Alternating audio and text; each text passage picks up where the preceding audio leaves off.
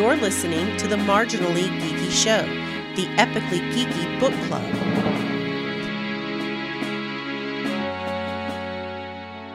Greetings and welcome to the Marginally Geeky Show. I'm your host for the evening, Eugene Stevens. Tonight is episode 60, where we are discussing Where the Deer and the Antelope Play by Nick Offerman. Joining me tonight is Chris, and Jen's back. Hi, Jen's back. Woo! For this episode. For this episode, that's right. I tried to be on the last one, but life happened and I didn't get to read Harry Potter. So. That's okay. I'll get you there. I know. One day. You're gonna end up there and be like, hey, I'm coming for a visit. Like, yeah. So it's just us. We're just reading. That's all that's happening. So. Procrastinating before this started because I was watching the new Fantastic Beasts because it just got released on streaming and I had a bunch of stuff to do and I kept up to last minute. Nice. Gotcha. Well, let's talk about. Okay, so let's go ahead and jump into this book. This was Jen's pick in our reading round robin, as we're kind of referring to it now. Jen, why did you pick this book? Well, we read a book by Nick Offerman last year. I may have picked that one too. I don't know.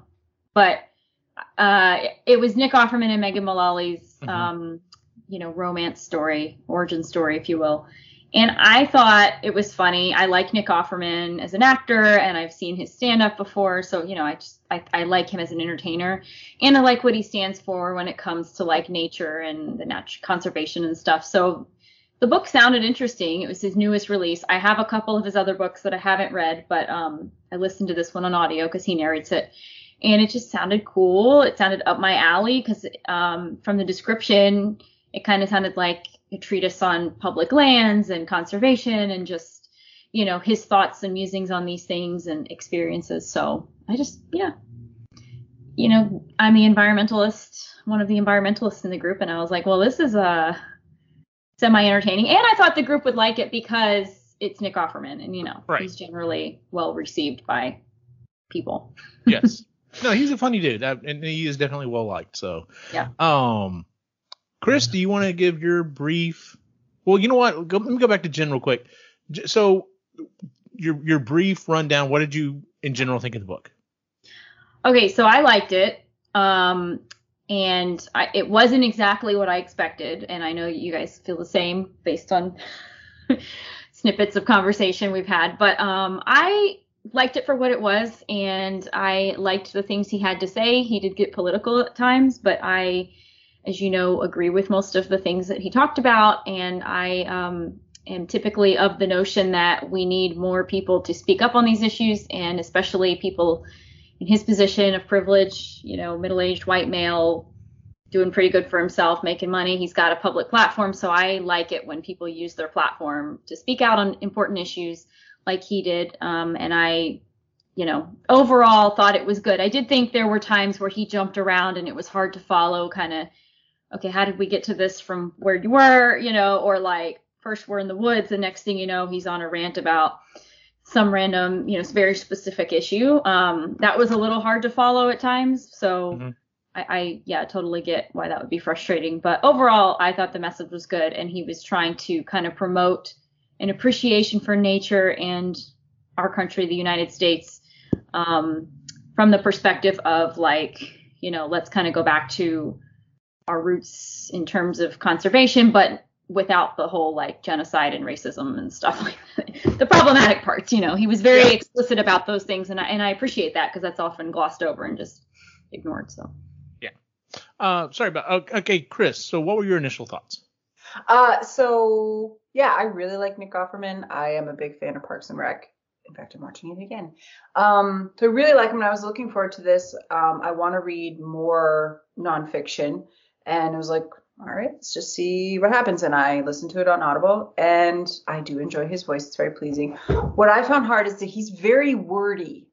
He's very wordy, and I think you kind of, unfortunately, he is a very intelligent man. Unfortunately, what I found is that a lot of what he was saying was getting lost in the very big words he was using.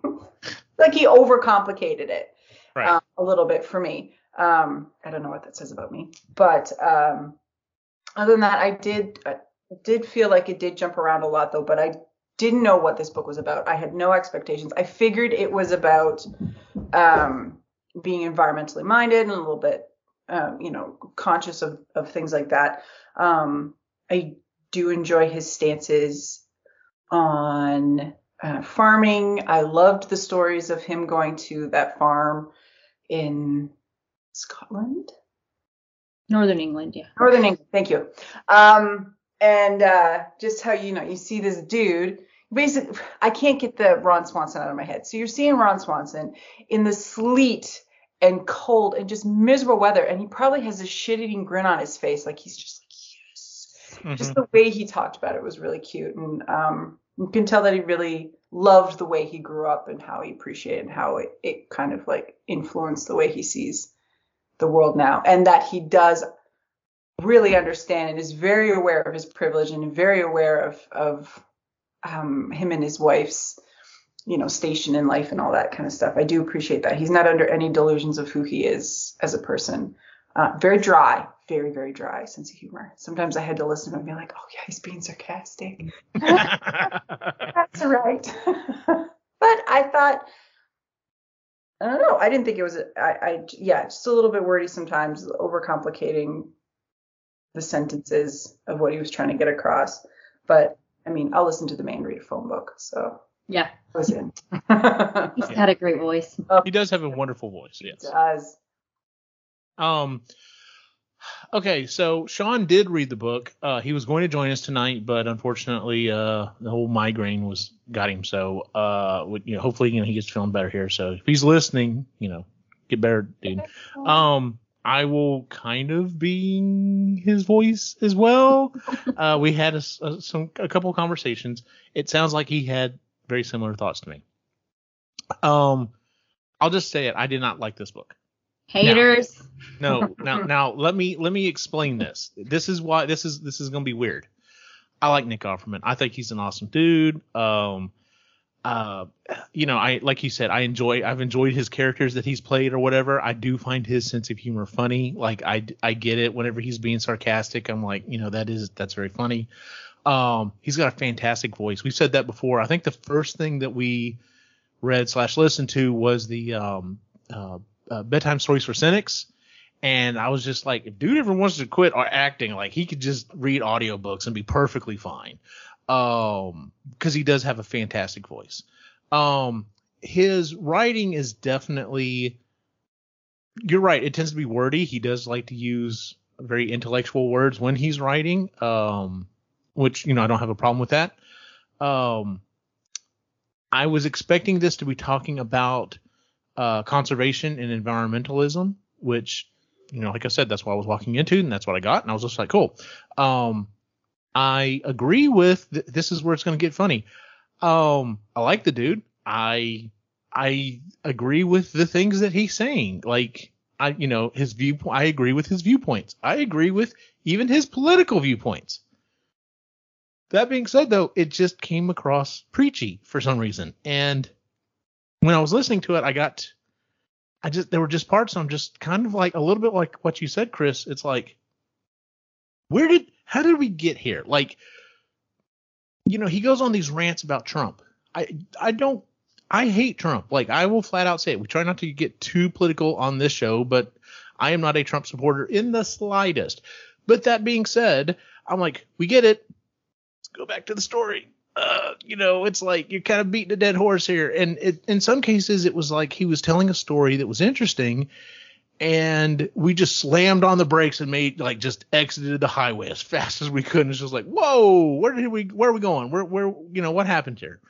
And I think, now granted, Sean's definitely not, an environmental person, but, so he may not have even enjoyed that part, but we talked a little bit. We're both like, man, like he just kept beating that dead horse. And it's just like, all right, can we get back to the other stuff? Like, so, like I said, I did not care for the book, which is funny because, like I said, it's not like I don't like the dude. It's not like I don't like his voice. It's not like that I don't actually agree with all of his viewpoints. Like, that's the funny thing. It just, to me, it came across preachy, but whatever. So let's get into the book itself.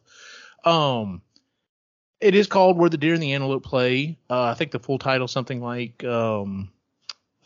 viewpoints from someone who likes to walk in the woods or something like that. And it does start off, he's talking about, this book came out literally last year. So it was funny because when I was listening to it and he was bringing up stuff, I'm like, ooh, whoa, that just seemed like that happened. So, he was making references to some stuff that is very, very recent, which, is fine. I'm just like, okay, this has got to be his newest book.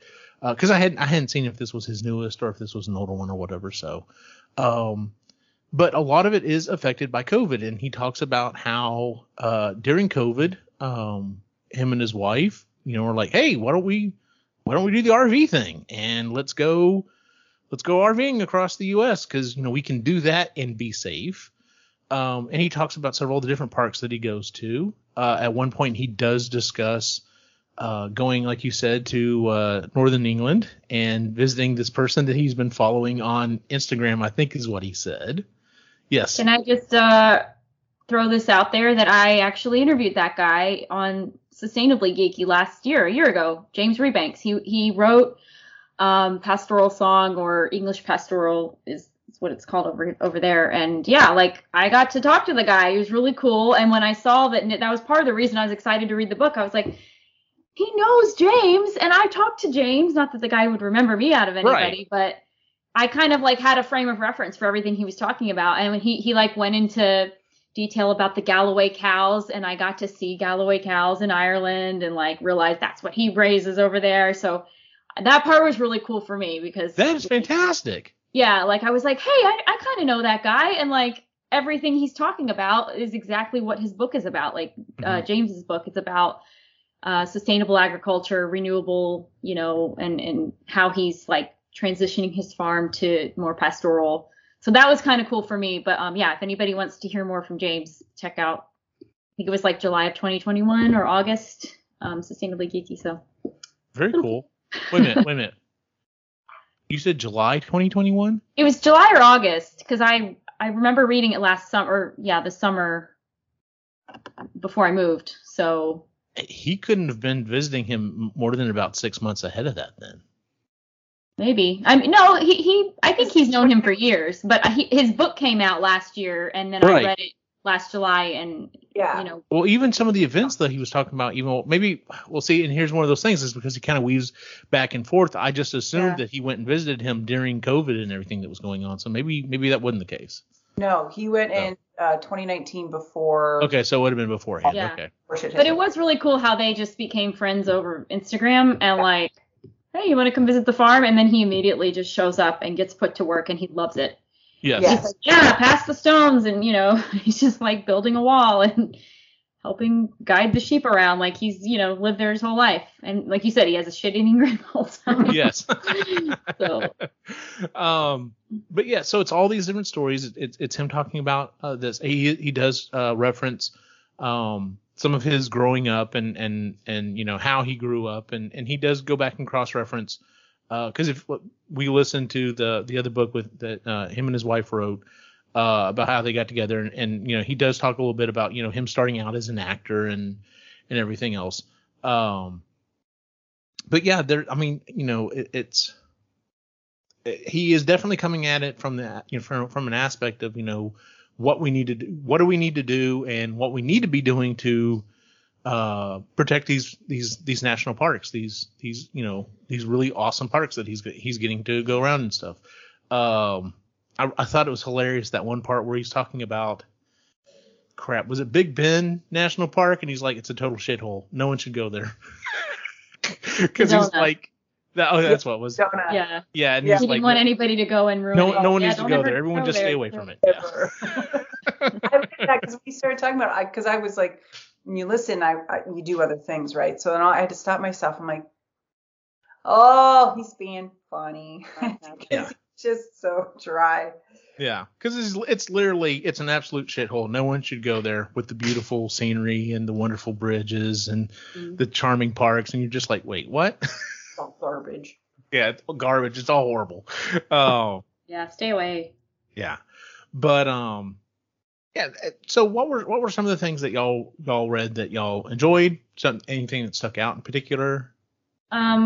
I liked the part at the beginning where, you know, they're starting out down the trail in Montana, I think, and instantly they run across the obnoxious, loud tourists Yeah. for the first mile or two, and he's like, Badger! And it's a marmot or something. And Yes. I just laughed out loud because I have, you know, experienced that where you're just, you know, you're trying to enjoy the hike and get to the nature, and you got all these obnoxious people that are just there for the selfies or whatever and don't know what's going on. So personally, I liked that, and I also enjoyed the fact that Texas got its own chapter about not just how like much he loved Austin, but how terrible Greg Abbott is in many parts of the state. And I was like, thank you for pointing that out because you're right.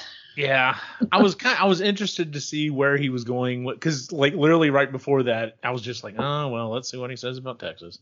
But you're right. Yes, he did say that he loves Austin and the parks that are here. He loved going to them as well and everything. So, and I connect with like the things he liked about Austin and Big Bend and, you know, things like that on a personal level. So that was nice because Texas and I have kind of a love-hate relationship right now, but those are some of the things I do love about the state, and I kind of appreciate that someone else, you know, completely unconnected with me also sees that, so that was kind of cool. Yeah. Chris, anything in particular stand out that you really liked, or? I liked the way he talked about his time in Northern England, just being on that farm and just how much he loved it. I also thought it was hilarious the way he was talking about his siblings, about when they went for Thanksgiving and there was this tension and he had no clue, and then found out like 2 weeks later that they were both pissed off at each other for very different reasons. Mm-hmm. Oh, and I'm like, yeah, that sounds really familiar. That sounds like my family.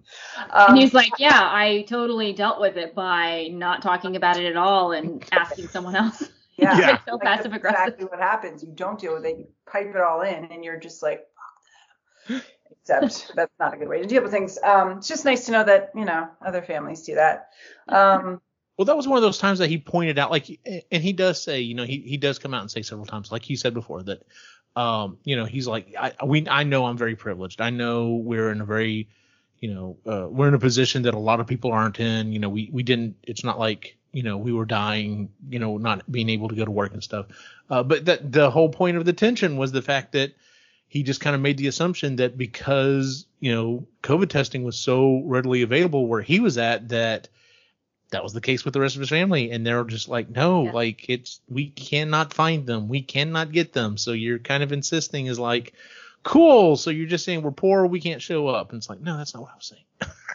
Right. So, yeah. So we don't have any problems with our family like that, right? There's no miscommunication. Never. So I enjoyed that. You can tell that he does love being in nature. Like that's where he feels most like himself and where he finds his peace, and that's sort of his happy place. And I like listening to that. It did, the political stuff was cool. I knew he had like echoes of Ron Swanson with the, you know, the woodworking and the canoeing and being an outdoors man, but I also knew he wasn't a libertarian. So listening to, it's the first time I've heard him outright say his political views. I felt it, now that we're talking about everything, it felt kind of like Sarah Wilson's book, this One Precious Life, One Wild Precious Life, and that with her book, it also kind of jumped all over the place too. And it was about her adventures, which were very grand and very wonderful to listen to, but it was like, you're all over the place, and it kind of had like a weird flow to it that way. But yeah, it's not doom and gloom. That's also what I liked. He didn't say we're all screwed, which was kind of nice. That was refreshing. Any novel suggestions other than, you know, go vote and start thinking about things a little differently. It's like, yeah, well, we all know that. So I didn't expect Nick Offerman to like change the world or anything like that with the book. I thought it was, you know, it's just a different perspective from somebody that maybe you would think didn't give a shit based on his, what he does for a living and, you know, where he lives. And I think some of what he said was kind of just a good reminder about how to be a decent human and member of society. Like, yeah, it was a little preachy at times, but also, you know, he points out like wearing a mask is like the least, like the most giving thing you can do, you know, and it's like the very minimum you can do to help your fellow man. And just like, I don't remember, does he call it like the big economy or something, like doing things for the greater good, rather than money. You know, he says because money all the time, because that's the motivation for so many things in America and the world is like, you know, well, screw the environment and the people living there and whatever, you know, whoever gets hurt in the way because money. And I think in a lot of ways, like, you know, we're kind of keyed into a lot of these messages anyway. So we all kind of, I think and agree with what he says, but there might be people out there who don't think that way. So maybe some of this was a good reminder, good way to just like get them thinking about certain things, you know, maybe even if, you know, in the end they're not. I kind of hope that the libertarian Ron Swanson's out there that expected the Ron Swanson messaging, listen to it and go, oh, or they might just stop listening because they get so disgusted and throw the book across the room or whatever. But yeah, my hope is that he got through to somebody at least. And he very well might have. I mean, he is he's not like Tom Cruise, but you know, he's got some notoriety, and same with his wife, and she has a very pretty voice, by the way. Oh yeah, it was nice. At the end, is that Megan? And then he said it was, and I listened to the whole thing. Yeah, if you listen to the book, guys, you get to hear Megan Mullally sing. She has a band too, so she does. Never heard it. They played in their last book, but I didn't think that kind of. I didn't think anyway. I think. It's not a doom and gloom climate. It's not a gloom and doom environmental book. So if you need something that's got some humor in it and a little bit, it takes you on some adventures, and you know, you got a little bit of escapism there while learning stuff. Mm-hmm. The thing that he said that I most liked, I almost feel like this book should have been broken into two. Like it should have been.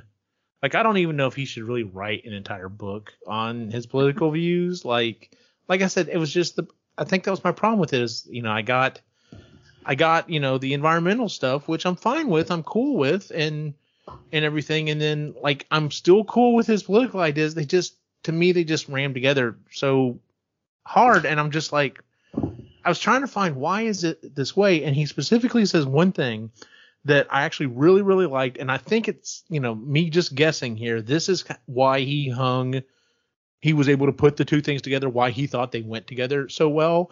When he talks about the explanation of what a real conservative is.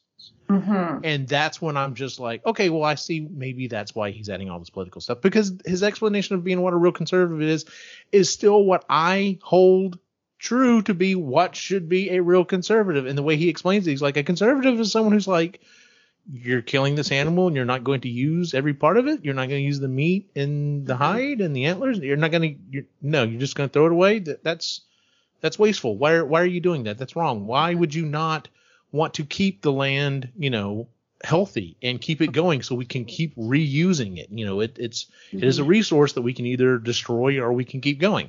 And that ideology of that's what a conservative should be is the old idea of what a conservative would have been politically. It would have been, you know, why are we spending all this money to do this? We need to be conserving money. This is a precious commodity that we need to be holding on to. We don't need to be just frivolously throwing money away and collecting money and raising taxes and stuff. Of course, that's gone way out the window, but like I said, I liked that explanation, and that's where I kind of thought, well, maybe that's where he's thinking these two things kind of really go together. Like I said, that's just my guess, but I really liked his definition of what a real conservative is, and not the BS people running around right now, you know, flaunting all their, you know, idiotic ideas about, you know, women's rights and, you know, sexuality and all this other stuff. So like, yeah, no, that's not really it. You should not be going to Walmart, and you should be, you know, farming in your backyard, dude. If you want to call yourself conservative. Mm-hmm. So Jen I thought Jen froze for a second there. I think she did. She gone? Frozen. Oh no, we may have lost Jen. Cool. Right. No, totally lost her. I can't even hear her. Yeah. No, it dropped me. Like the call completely dropped. Okay. Well, we can hear you now. So The app like closed for no reason. No. Okay, I well, was using it. Can you you see were me? frozen. I can't see myself, so. Okay. Well, right now we don't see you. It's just your avatar, so it's okay. But you were frozen in a pose like you were thinking about something, and I was like, man, is she really taking in everything I'm saying? I was gonna say something, and then the app just literally closed, so you Just can closed edit on you. Okay. this out. I actually think my like virus protector is blocking my video, and I don't know how to, because I closed it before I read it. I don't know how to go in and fix that. Well, that's fine. We'll keep going from where we are. So. I was just gonna, like, in response to what you were just saying about how he connected the two things or whatever, the politics and the environmental stuff. Mm-hmm. I think what he's doing is indicative of a larger trend in the environmental movement of intersectionality and the fact that environmental issues are not distinct from other political issues, and especially issues of race and class and gender and things like that. So I kind of appreciate that he brought that in, because you can't anymore really talk about one without including the others, because they're all connected. Environmental justice is, about how these environmental issues affect race and vice versa. So I guess that's kind of my perspective on how it works. And I think coming from someone like him, it might be, more what better received or well received by certain parts of the population, maybe, hopefully. So that makes sense. And I totally, I get that. So maybe even it's more of just an advertising situation. Maybe it like we kind of said, it needs to, maybe the subtext for the needs to be, hey, I'm going to be talking about my ideas for nature and stuff while I'm going on a walk, and maybe some political things here and there. Just throwing, I don't know. So. Yeah. Maybe just rambling thoughts of Nick Offerman on a hike. There you go. That may actually be better, because it would literally be random stuff. Be like, all right, cool. So you're going to talk about your dogs and stuff too. I think Ray would have probably read it, because that's where he got stuck. He's just like, can't listen. So, a pastoral observations of one ignorant American who loves to walk outside. Mm-hmm. So yeah, going back to your point about using nice big words there. Yeah. I feel like a guy's rambling thoughts while walking in the woods would have been way more direct, Maybe. More American has like a 5th grade reading level.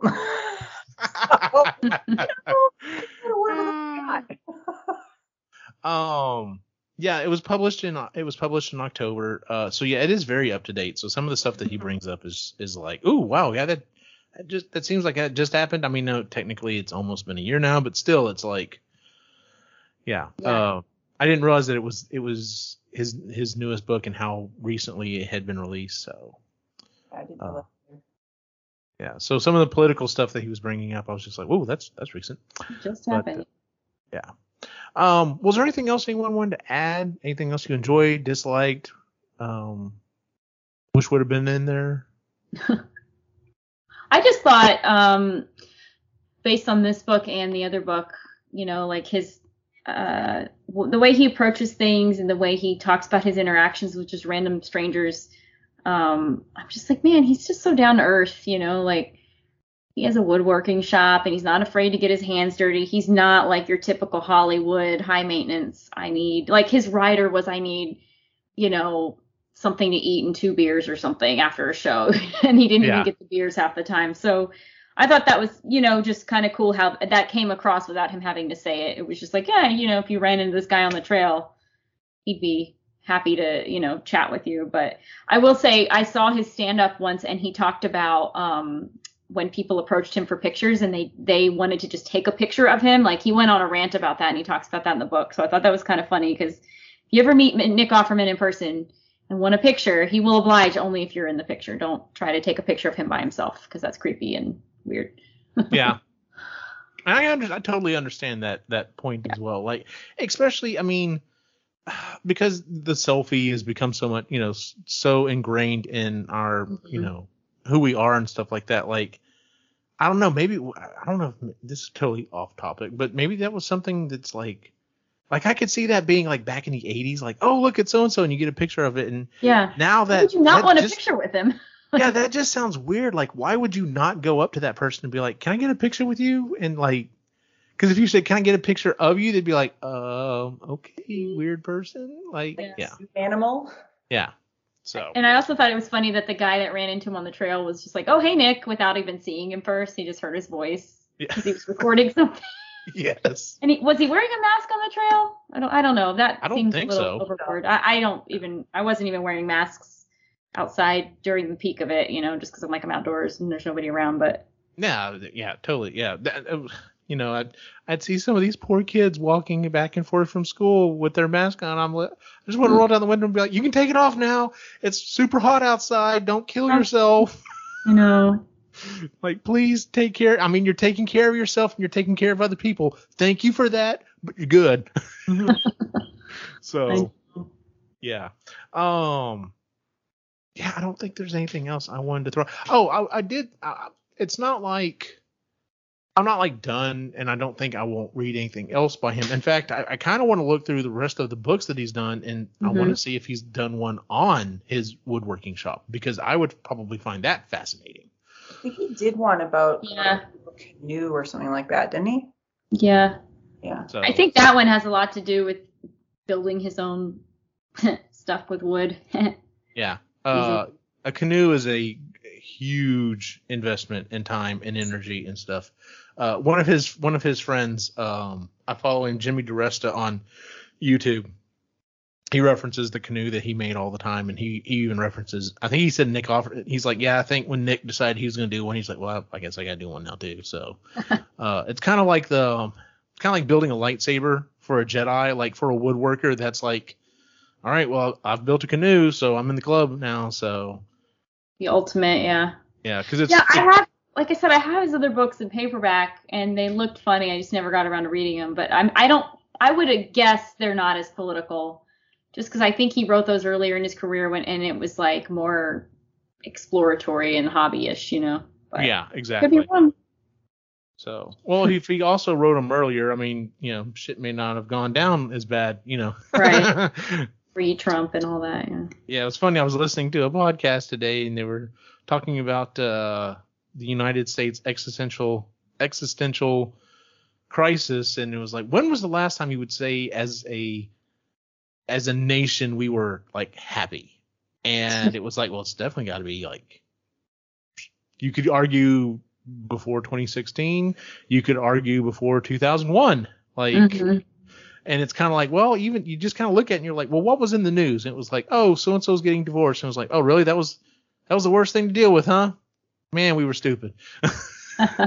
So, anyway, well, that is our discussion for Where the Deer and the Antelope Play. Our next book coming up next month, is my pick.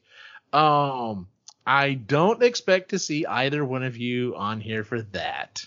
And that was not necessarily on purpose. So our next book is called Infinite by Jeremy Robinson.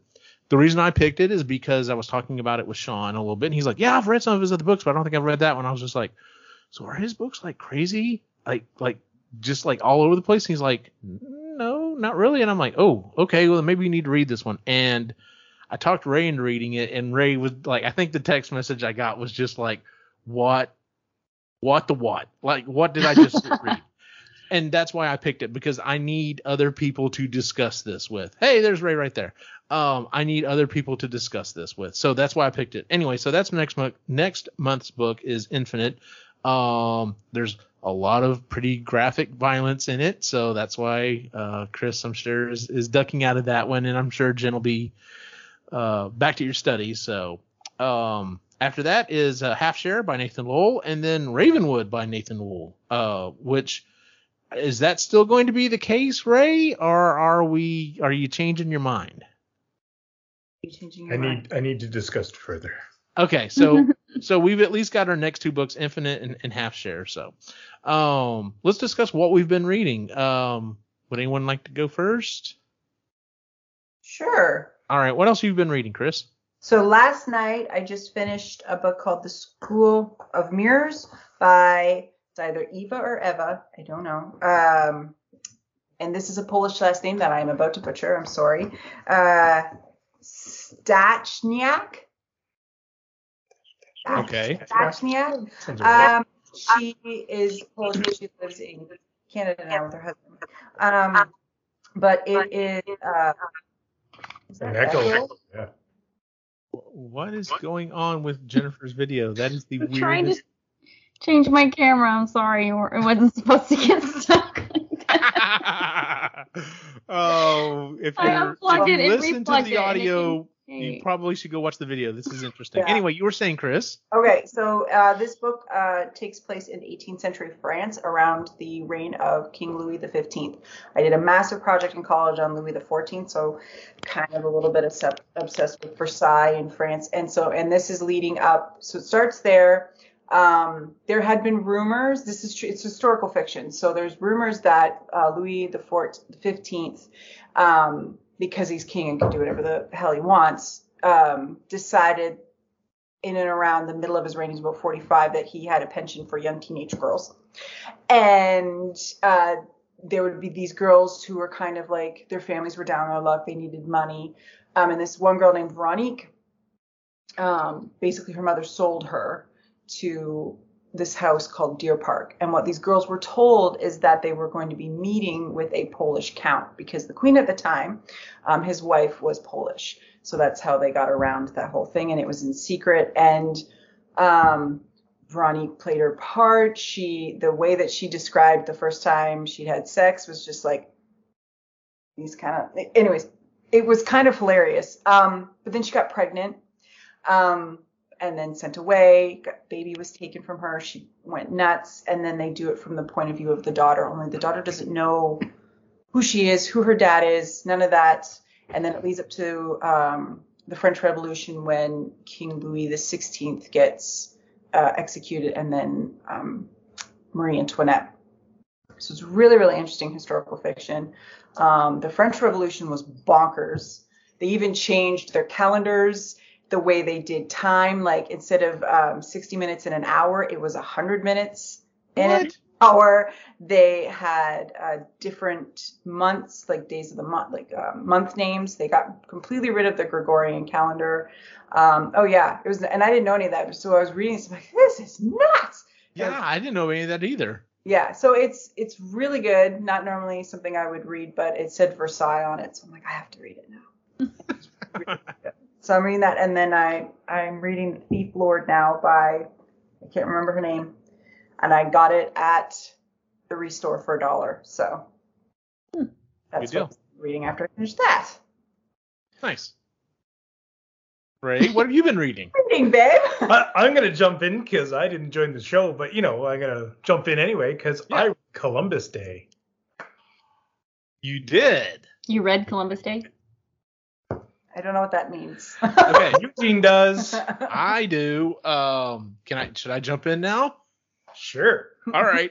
So, our friend Sean, I guess, on a whim or whatever, kind of looked it up. If in the fourth Bobiverse book, there's a group of Bobs, and they are known as Skippies. And like the rest of us, he had no clue. Well, what is this reference? I mean, almost everything in the book is a reference to something else. What is this reference? Why are these guys known as Skippies?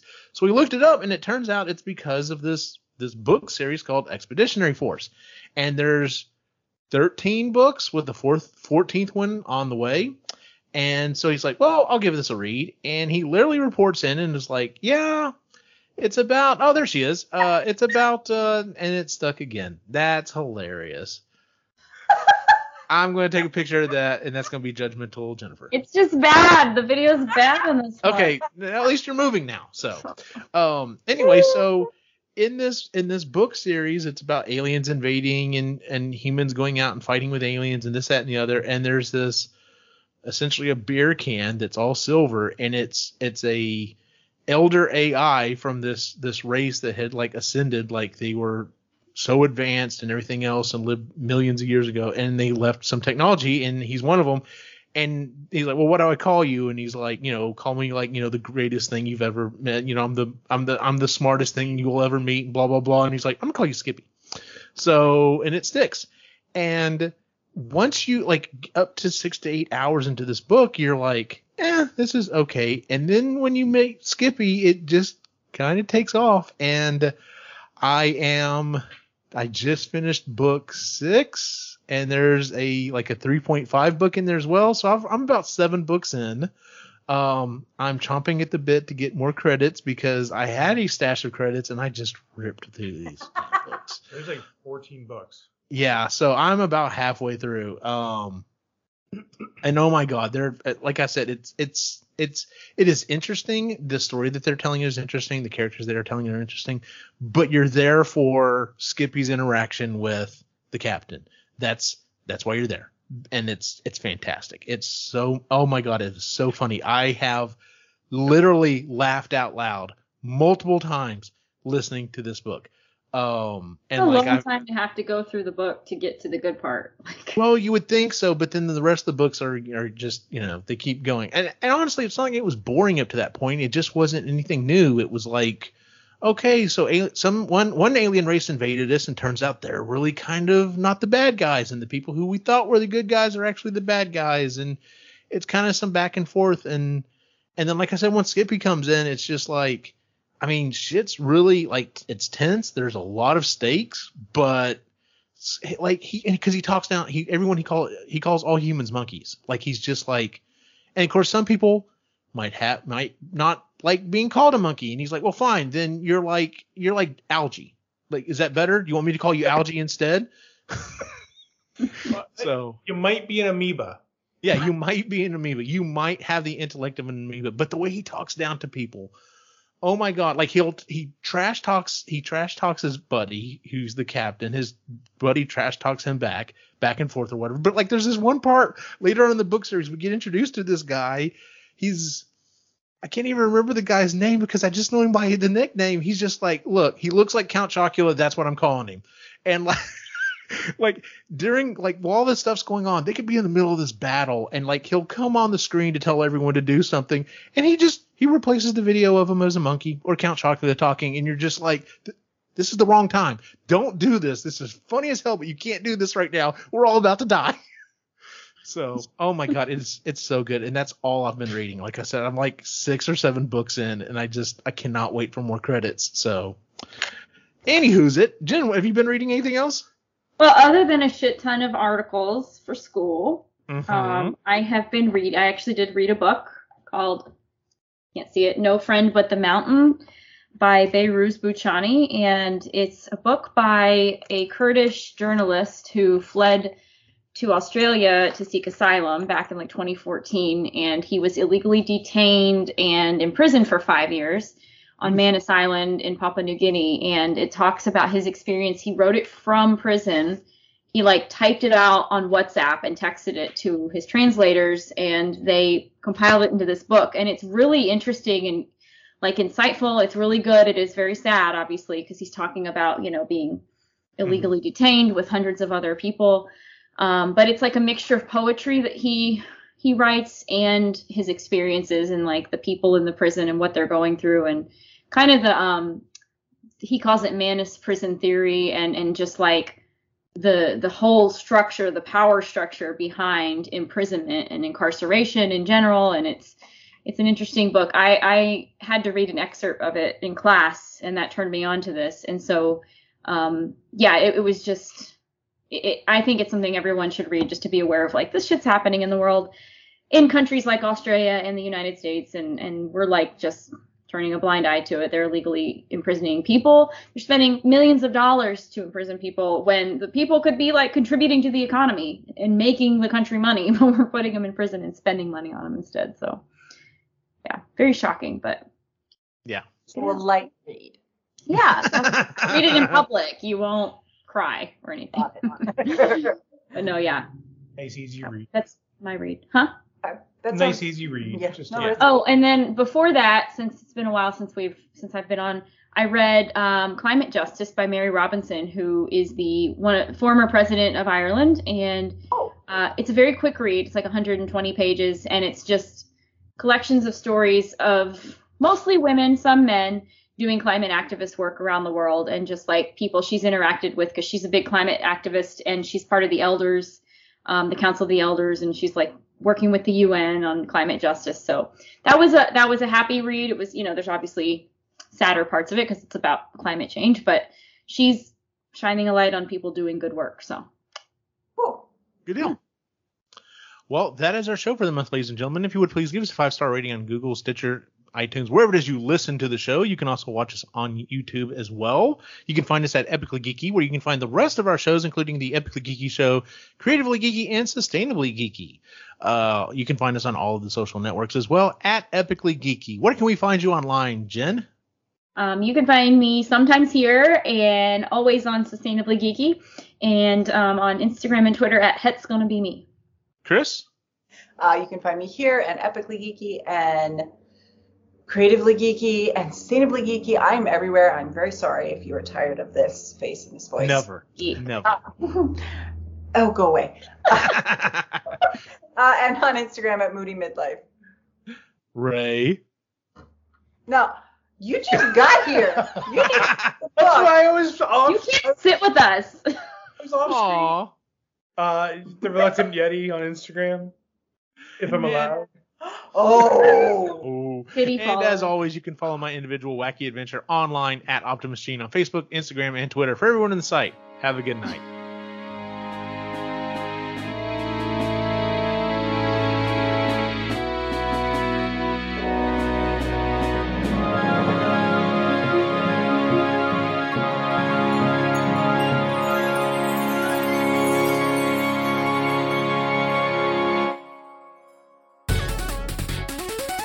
This has been a presentation of the Epically Geeky Network.